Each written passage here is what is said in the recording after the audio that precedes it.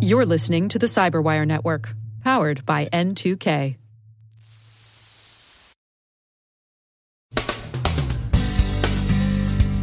The Czech Senate wants action on what it describes as a foreign state cyber attack on the country's foreign ministry.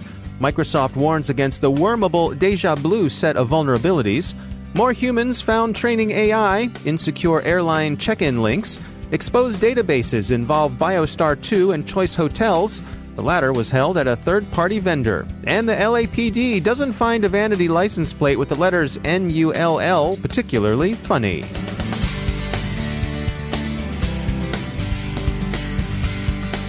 From the Cyberwire studios at Data Tribe, I'm Dave Bittner with your Cyberwire summary for Wednesday, August 14th, 2019. Citing intelligence from the Republic's National Cyber and Information Security Agency, the Czech Senate has concluded that a foreign state power was responsible for recent attacks on the foreign ministry. The Senate doesn't name the foreign state, but Reuters says that Czech news outlets are calling the attacks a Russian operation. Deník N reported that the incident took place in June.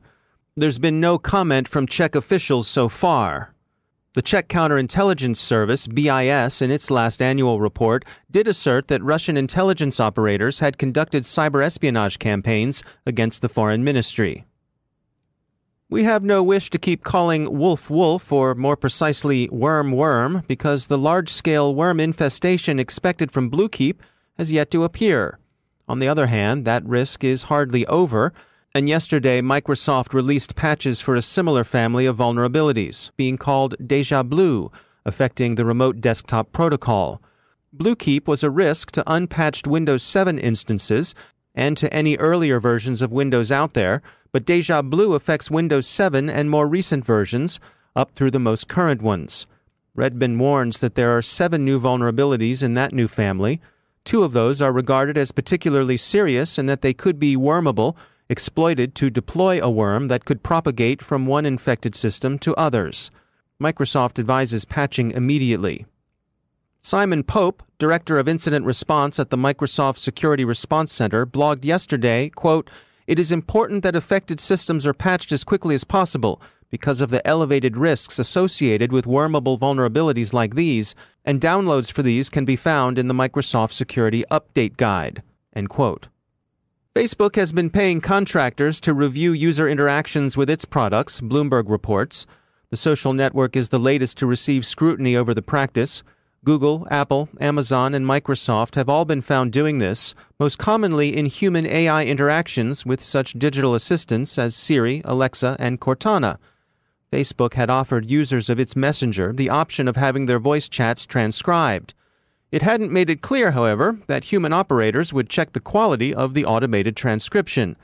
The social network says it stopped this practice about 2 weeks ago after seeing the reputational hot water in which similar reviews landed Amazon and Apple. In fairness to Facebook and the other companies who have had humans review user interactions with AI, none of them appear to have done so with any nefarious intent. They do seem to have been working to improve the user experience.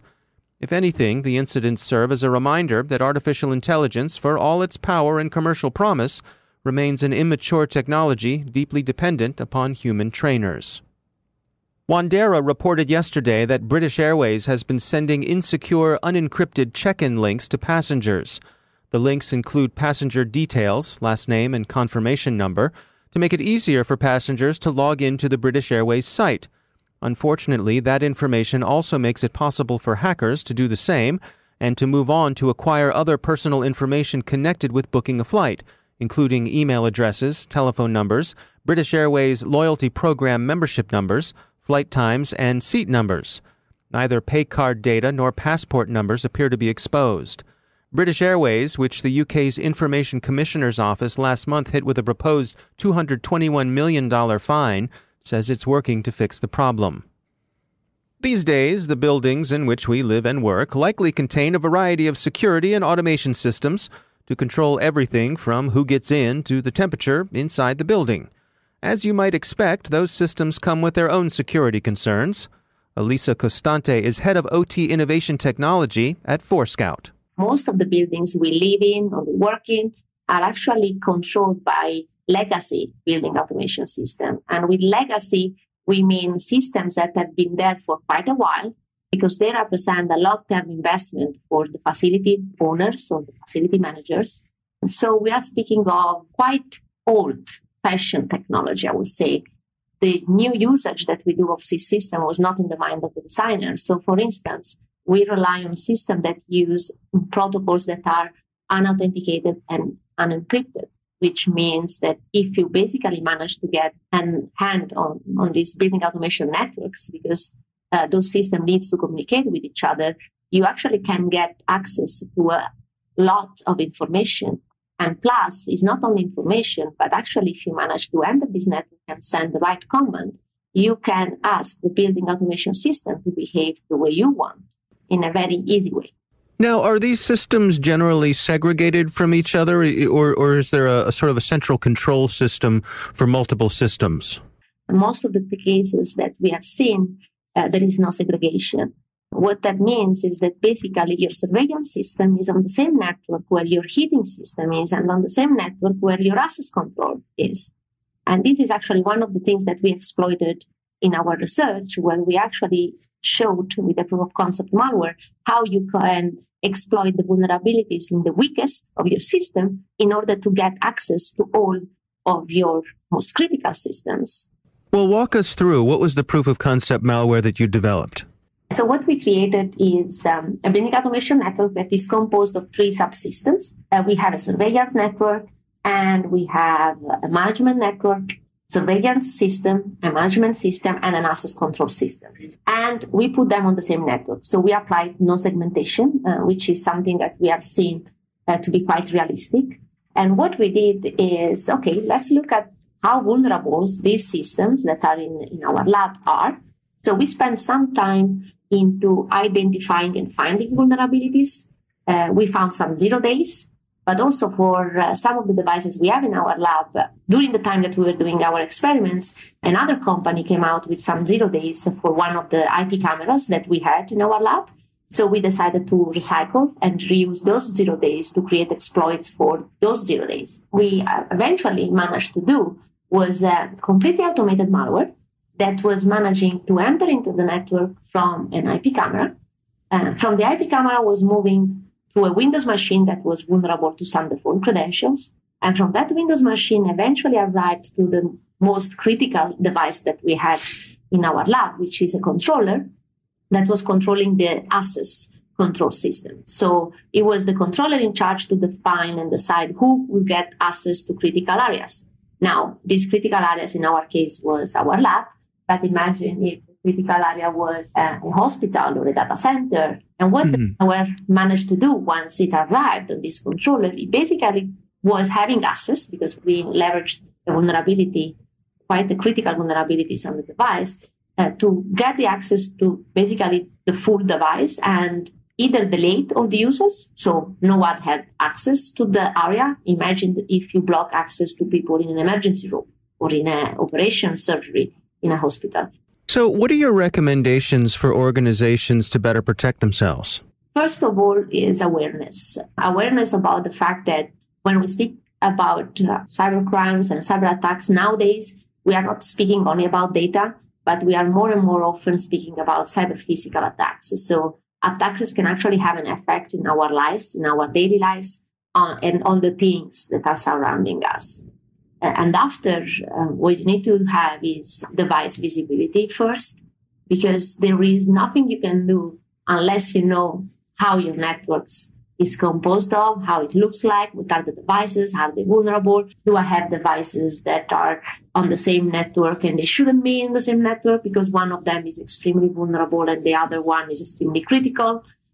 So once you have this visibility, what you can do is actually create a strategy that, if you have risks, reduces your highest risk. And this strategy might include continuous monitoring. So, for instance, being alerted every time something strange, anomalous, or suspicious happens on your network, and eventually move to a full, ideally, segmentation of your network, where you are sure that only the devices that are supposed to speak with each other for a clear reason, they are. That's Elisa Costante from Forescout. VPN Mentor has found the biometric data of some 1 million people exposed online in an unprotected database. The data were held by BioStar 2, a web-based smart lock platform that controls access using fingerprints and facial recognition. The information exposed includes employee personal information and unencrypted usernames and passwords. The exposure was discovered on August 5th, disclosed on August 7th, and resolved on August 13th. That's not the only exposed database disclosed this week. Comparatech says it collaborated with researcher Bob Dychenko to find an exposed MongoDB instance belonging to Choice Hotels. They disclosed their finding to the hospitality chain, but unfortunately criminals got there first and left Choice Hotels a ransom note for 0.4 Bitcoin, which at current exchange rates comes to about $3,800. The database held guest information, including names, email addresses, and phone numbers. Most of the data amounted to test data and didn't refer to actual customers, but some 700,000 of the records did.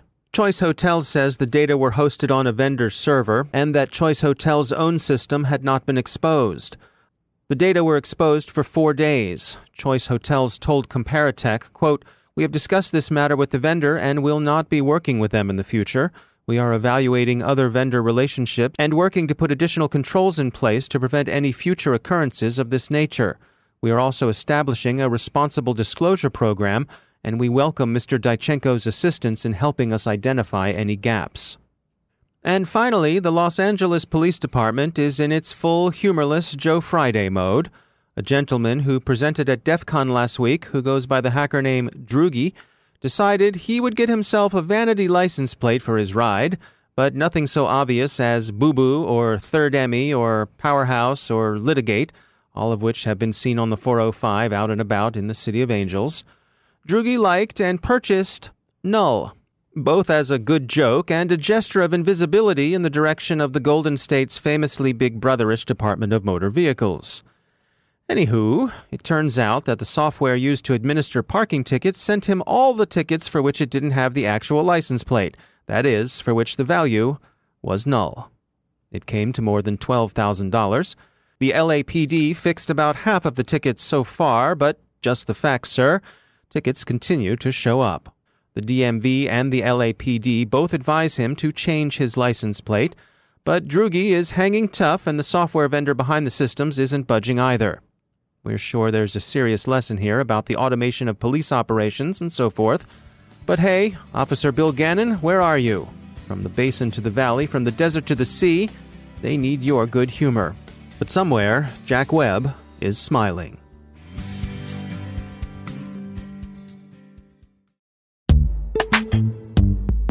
Every day, your IAM tech debt grows. Your multi-generational services struggle to work together. Building an identity fabric can fix this. It makes all your identity tooling stronger and allows you to connect any app to any service you want to use, with zero coding, zero maintenance, and zero app downtime. Strata's identity orchestration platform separates the identity logic from your applications, so you can optimize existing IAM tools and manage them in a single control plane. Now, every vendor, standard, and architecture work together. In short, building your identity fabric means you can secure your non-standard apps, keep your complex access policies, retire outdated IDPs, and modernize in record time. So build your fabric with Strata Identity and get rid of tech debt for good. Visit strata.io/cyberwire, share your identity priorities, and receive a pair of AirPods Pro. Offer valid for organizations over 5,000 employees. Connect today at strata.io/cyberwire.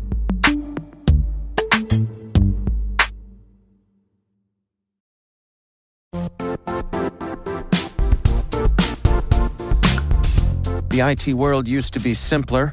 You only had to secure and manage environments that you controlled. Then came new technologies and new ways to work.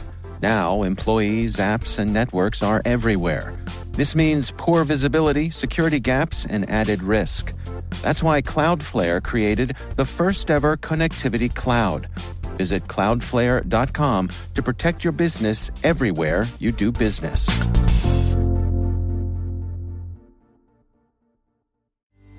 And joining me once again is David Dufour. He's the Vice President of Engineering and Cybersecurity at WebRoot. David, it's always great to have you back. I wanted to touch base with you today on cybersecurity insurance and get some of your insights on that. Great to be back, David. And this is a topic that I'm super interested in. It's kind of interesting because, I'm an engineer in cybersecurity, but I do see this coming up a lot, and it's a good discussion point and something people really need to think about. All right, well, let's dig in. Well, what are your thoughts here? Honestly, I think there's a lot of value in looking at cybersecurity insurance for some organizations. And in fact, there could reasonably be more value than maybe buying that next $100,000 tool that's going to protect your network. And you need to take the time to understand the risk and the benefit. For example, an insurance might protect you from a breach that occurred and you aren't that exposed to a breach, so you don't need to buy that new network monitoring tool. You don't need to buy that solution that's expensive and you have to bring on cybersecurity resources, where because you're not so exposed or not in an industry that has a lot of interest to attackers, an insurance policy could be the better solution for you.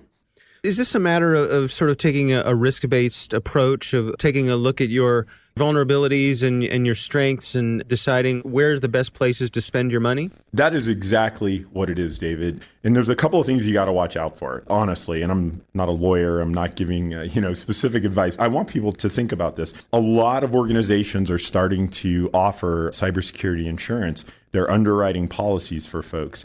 If you're a medical provider or some organization that needs compliance, it's arguable that cybersecurity insurance is something that's very important for you because per compliance metrics, there could be litigation, things of that nature. But if you're that welder I sometimes talk about in Oklahoma, who all he wants to do is send out his invoices at the end of the month, it might not be that big a deal for you to have that cybersecurity insurance to protect your shop if you've got good backups.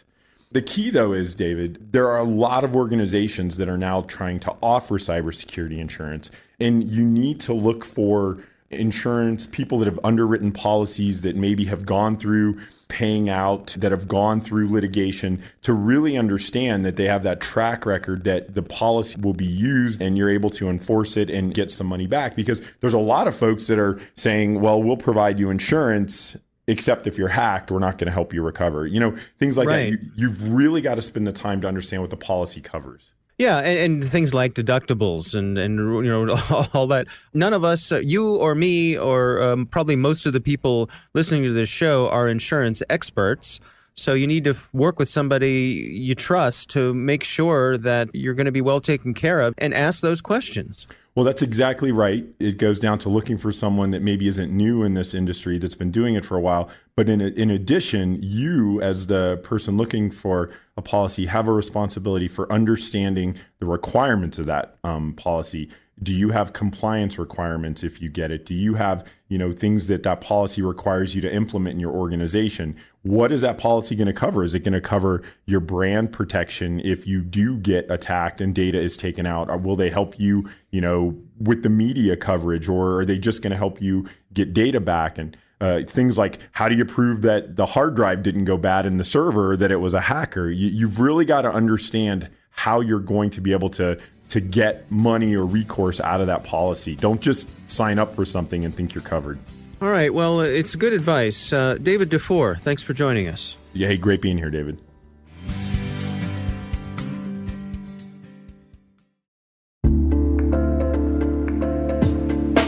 Are lengthy security reviews pulling attention away from your security program? With the largest network of trust centers, Vanta can help you streamline security reviews to win customer trust, save time, and close deals fast. Proactively demonstrate security by showcasing key resources like your SOC 2 or ISO 27001 and provide real-time evidence for passing controls.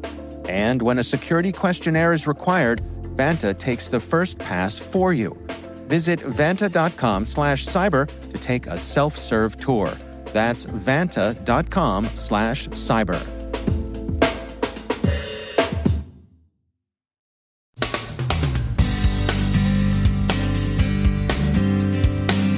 And that's the Cyberwire.